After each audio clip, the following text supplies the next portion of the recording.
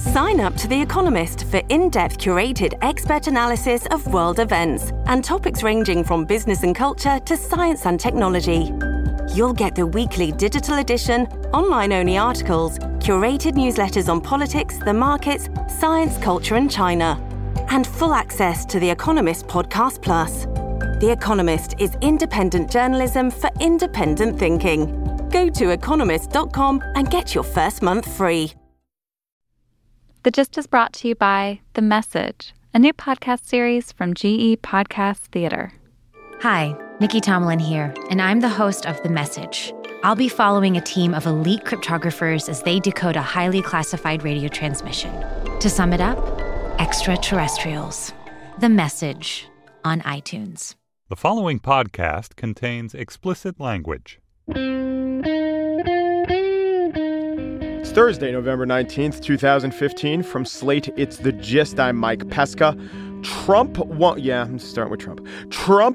rule out database special ID for Muslims in the U.S. Now, here's the background. Yahoo News interview with Trump, and they were asking him, what are you going to do?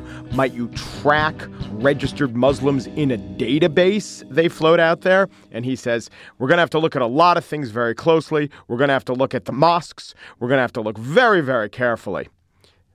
All right.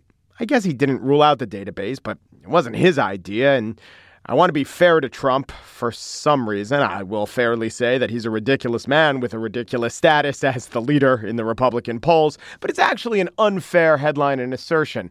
Let's get rid of won't rule out. Hey, Mike, do you want a steak? Well, I'm really hungry and I'm going to look at the entire menu. Pesca won't rule out steak. And the other thing is Trump says so many actually ridiculous things that he means to say, that he wants to say. We don't have to go with the stuff that he won't rule out. The list of things that Trump won't rule out could probably fuel another 2 or 3 Republican frontrunners, actually. And it's not going to hurt him. You don't say it just to underline, wow, this guy might be dangerous. It's not going to hurt him in the polls. People supporting him aren't going to say, wait, he won't rule that out. I mean, not ruling that out is why the people are supporting him. So on to Ben Carson, second candidate in Republican polls. It is being exposed how ignorant he is of foreign affairs. But just as with Trump, that it won't hurt him to say that, hey, this guy didn't rule out a Muslim database. I want to read a result from a poll last month, Des Moines Register. They said, is this quality of Ben Carson attractive or unattractive to you? No foreign policy experience. So 49% said, yeah, that was unattractive. That was very or mostly unattractive. But 42% of the people in this poll said it was an attractive trait that he has no foreign policy experience. 13% said no foreign policy experience, a very attractive trait in a candidate. This wasn't just wackadoo Ben Carson supporters. This was every likely Iowa voter.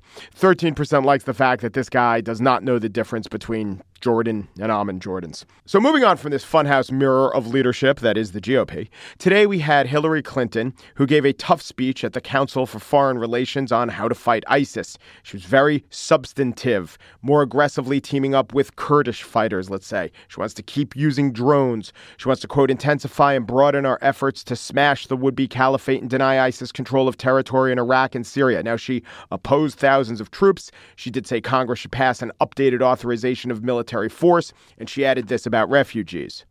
We should be doing more to ease this humanitarian crisis, not less. We should lead the international community in organizing a donor conference and supporting countries like Jordan, who are sheltering the majority of refugees fleeing Syria. And we can get this right. America's open, free, tolerant society is described by some as a vulnerability in the struggle against terrorism, but I actually believe it's one of our strengths.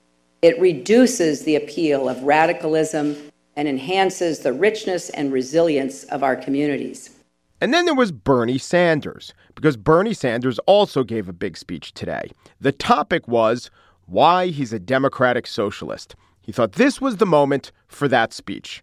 In last weekend's CBS debate, he literally said 2 sentences about the Paris attacks in his opening statement and then was off to the economy. So in this speech, he spent the first 3/4 talking about U.S. economics, explaining why he's a democratic socialist. And then he started speaking of foreign policy and ISIS. Well, actually, he spoke a lot about past foreign policy, listing a string of U.S. failures. So whether it was Saddam Hussein or Mossadegh or Guatemalan President Arbenz in 1954 in Guatemala, Brazilian President Goulart in 1964, Chilean President Allende in 1973, this type of regime change, this type of overthrowing governments we may not like, often does not work, often makes a bad and difficult decision even worse. And then he endorsed a NATO to combat terrorism. Not the current NATO we have, which will also combat terrorism, but he said that this new NATO, this anti-terrorism NATO, should include Arab states, should include Russia.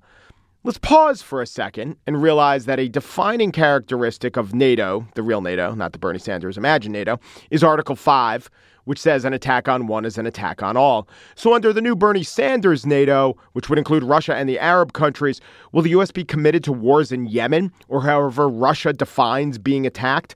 Beyond that, there was not much of substance in the speech. We must work with partners. We must work with Muslim nations. Never mentioned Turkey's role in the fight. He never mentioned drones. He never mentioned Kurds. He never mentioned the congressional authorization of force. Didn't really mention ground troops. Barely a mention of Iraq.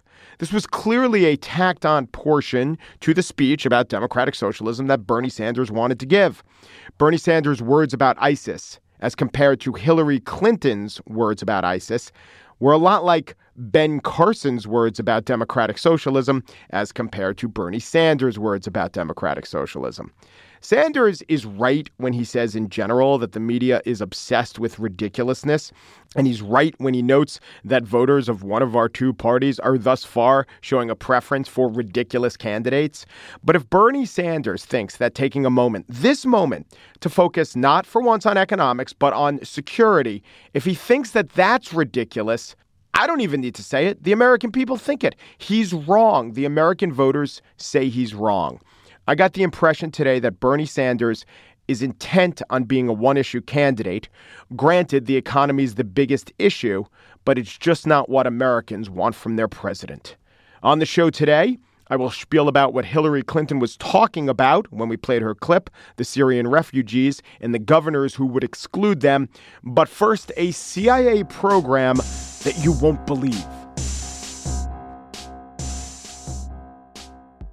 Over the years, the CIA has had some crazy programs. There was MK Ultra, which was mind control research. There was a lot of LSD being done and given in the name of mind control. There was a program called Acoustic Kitty, a CIA project launched intended to use cats to spy on the Kremlin and Soviet embassies. A veterinary surgeon would implant a microphone inside the cat.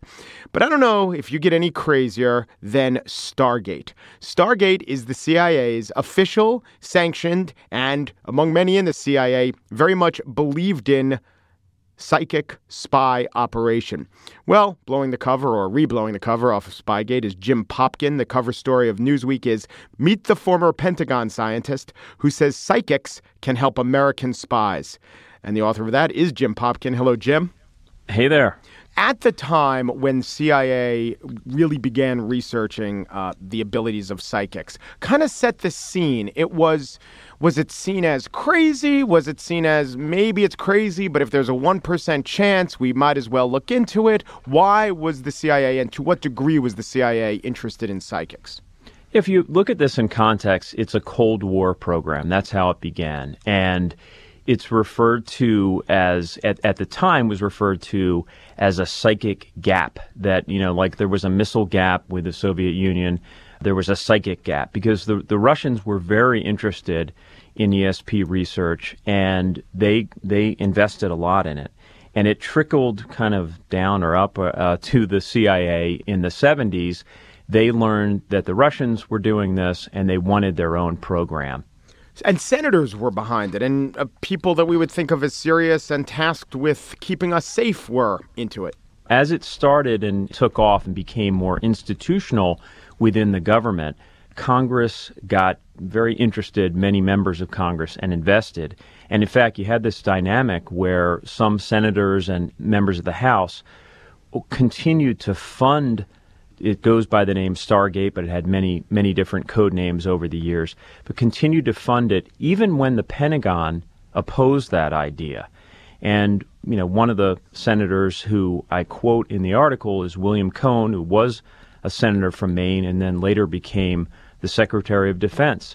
And not only was he a big supporter of Stargate and ESP research, but he remains to this day. He stood up for the program in a recent interview I did. Yeah, I think that is actually the biggest headline, the newsworthiest headline from this, because I enjoyed the interesting history. But the fact that William Cohen, who's maybe kind of a strange guy, but was Bill Clinton's Secretary of Defense in his second term, William Cohen still sees a psychic. That's troubling, in my opinion. Look, it's really, really interesting to me. The program was shut down by the CIA in 1996. He became Secretary of Defense after that. But in the period of time when he was in the Senate and a very important member of the Senate, he was a big advocate, and he helped, among others, he helped to fund the program for many years. Yes, but he also, Angela Ford was one of the psychics in Stargate in the program, gave readings to Cohen when he was in the Senate, and he defended to you that he said that Angela Ford was a person who seemed to be among a small segment of people who are able to key into different levels of consciousness. Yes. And Angela's quite, an interesting person. She was a government analyst who also was a psychic working, full-time for the government. And she got to know Senator Cohen at that time and many other members of Congress and prominent folks. And among other things I mention is that she told me when I went to visit her at her home in Maryland that she had pretty recently seen a UFO hover over the back porch of her home with lights blinking. And I just sat there thinking, this is a person who worked for the United States government. Interesting. You write a lot about that. May and Ford and even Cohen seems to put some credence into something called remote viewing. Tell us what remote viewing is, and why do they believe it? Why do they think that the tests show that there's some promise to remote viewing? The advocates, including Ed May, who, as I said, ran the program for a long time, believe that there's a lot of anecdotal and lab evidence that shows that it worked on many times. And among the examples that they cite is there was a remote viewer, Joe McMoneagle, who was actually the government's first remote viewer, and he is said to have seen from his base in the States into a secret facility in Russia where they were developing a new kind of submarine, and saw, inside a building and was able to describe it with great detail. Later, the story goes, he was shown satellite photos of that building and a new submarine that appeared on the outside. And this incident and many others are cited by proponents of this to say that it worked on many, many occasions, dozens and dozens of times in a military setting. So when Edwin May and this remote viewer, McMoneagle, when they tried to do it for you, what happened? It fell apart. It was actually pretty funny. They decided to do a kind of quick test. I was there with my teenage daughter, and the first thing they did was they had my daughter Phoebe flip a coin to decide whether we were going to go with result A or result B. And she flipped a coin. I think it was result B that we selected, and Ed used a computer then to randomly generate a photo that Joe McMoneagle, the revered remote viewer, was going to describe. And he started to describe it. He went into, kind of got quiet, not a trance, but just got very quiet for about 20 seconds, and then started to reveal what he saw. And he talked about a village and mountains and a brook and houses and on and on and on, very detailed. And then for the big reveal, Ed showed, based on the coin flip, what the actual image was, and it was a close-up of a waterfall. It had none of the other elements in it. It was a complete fail. And to their credit, they acknowledged it was a total fail. They didn't really try to argue the point too much with me. What's the state of the Stargate program? Well, Stargate was shut down by the CIA 20 years ago, and Ed May, who had been the research director of the program, has stayed with it for the last 20 years. He's received outside private funding from a European pharmaceutical company that set up a foundation to study ESP research and other related topics. And so he's been able to kind of keep it alive, and he brought back his A-team, which is Angela Ford and Joe McMoneagle and a third remote viewer. And he's continued to do this research. What I thought was fascinating and bizarre is that he's been doing this research over the last 2 years, primarily in the Bay Area, and using liquid nitrogen. So he has one of his associates go out at a site in the Bay Area and pour liquid nitrogen into a beer cooler full of tiny aluminum balls. It releases a giant white vapor cloud, and that release of energy is supposed to kind of provide a better signature for the remote viewer to see thousands of miles away. They could either be in California, they might be in D.C. or Virginia, and they're supposed to see that and help them describe what they've seen from a remote location. He published a paper on this for the pharmaceutical company, which claims that it enhances one's psychic ability. Yeah, I wouldn't doubt that it doubles it. And has there been any fallout or reaction from your revelation that former Secretary of Defense for the entirety of Bill Clinton's second term, the man who immediately preceded Donald Rumsfeld, the man who was Secretary of Defense less than a year before 9/11, William S. Cohen, is a believer in, or at least not so much of a skeptic of this program? I'm hoping that the gist will bring this to the public's attention, All because right. I think more people need to know about this. I do too. I had a feeling you'd say that. Jim Popkin has written the cover story in Newsweek, Paranormal Activity, CIA Dimension. Thank you, Jim. Thank you.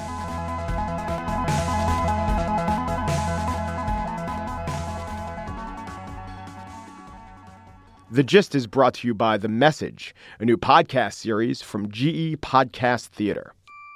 Hi, Nikki Tomlin here, and I'm the host of The Message. I'm going to take you into an elite cryptography think tank, and check it out. Their top project right now is to decode a highly classified radio transmission from the 1940s. Have you listened to it yet? Not yet. We're having a discussion about that. But if I offered you the chance to listen to it right now, sounds like a no. Well, we don't really know what it is. Voices, music, breathing. But, I'm not going to mess with that thing. To sum it up, extraterrestrials. Subscribe to The Message on iTunes.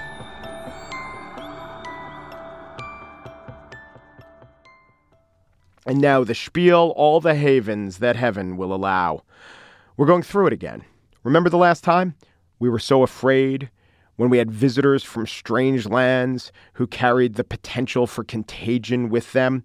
When we had governors closing the border, saying it was their duty to protect their citizens, portraying their choice as one between safety versus humanely treating vulnerable people. Well, a little over a year ago, several governors quarantined and restricted workers who had been exposed to Ebola. Now, several of those same governors, Chris Christie of New Jersey, Bobby Jindal of Louisiana, are saying the same things about Syrian refugees. Here's Paul LePage of Maine. I'm concerned for Maine people, period. I want to protect Maine people. That's Governor LePage speaking about refugees, but those words could have been about Nurse Casey Hickok. She defied LePage's plan to quarantine her, and a court backed her up. Now, Hickok is suing Chris Christie, who has also tried to impose a quarantine of his own in New Jersey. I just don't want to pick on the Republicans. Even though the governors who are most against letting Syrian refugees in are mostly Republican, there was a big bipartisan bill passed in Congress today, which would require pretty much impossible to enforce standards for Syrian refugees coming to America. Of course, we forget about the lesson of Ebola. We forget about how wrong the governors were then. And it's hard to remember when we're scared. It's hard to retain historic information when the reptilian part of the brain is being activated. So back to the vacation land, Maine, as its license plate decrees, vacation land. Maine has not accepted any Syrian refugees yet. Of the 21,000 Afghani refugees, Maine has taken in 35. Of the 139,000 Iraqi refugees displaced by the war there, Maine has taken 900. Hey, Montana's only taken 8.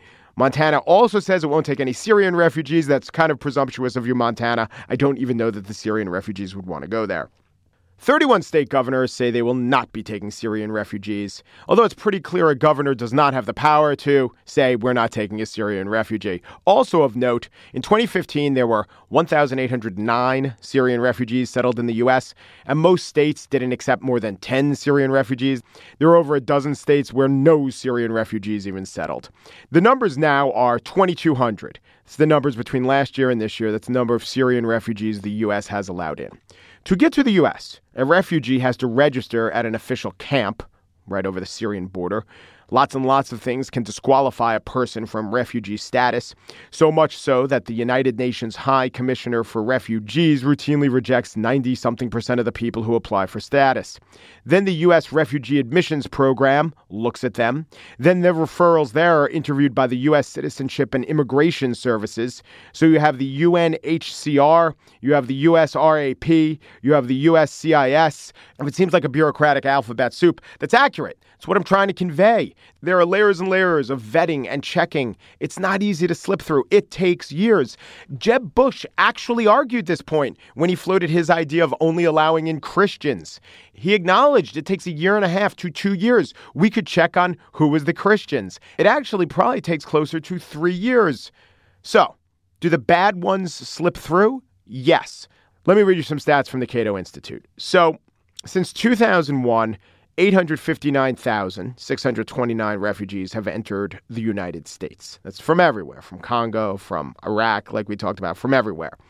Of those, almost 1 million refugees, 3 have been convicted for planning a terrorist attack abroad and exactly 0 attacks domestically. So it works out to 1 conviction for every 286,543 refugees admitted. Cato notes that 1 in 24,000 Americans is a murderer. So you're 10 times as likely to have a homegrown murderer next to you as a refugee who is allowed into this country, who has terrorism in his heart. I understand the fear. We should have good vetting. By all accounts, we have really, really tight vetting. The U.S. is unlikely to allow a terrorist refugee simply because we're unlikely to allow in any refugees at all. Like I said, there are 2,200 Syrian refugees of about 4 or 5 or maybe more million Syrians displaced by the war. Those 2,200 face numerous hurdles. There are now some more hurdles named fear and prejudice. What we have here is the self-styled leader of the free world casting its gaze upon a crisis and not extending a hand, but withdrawing into a bunker.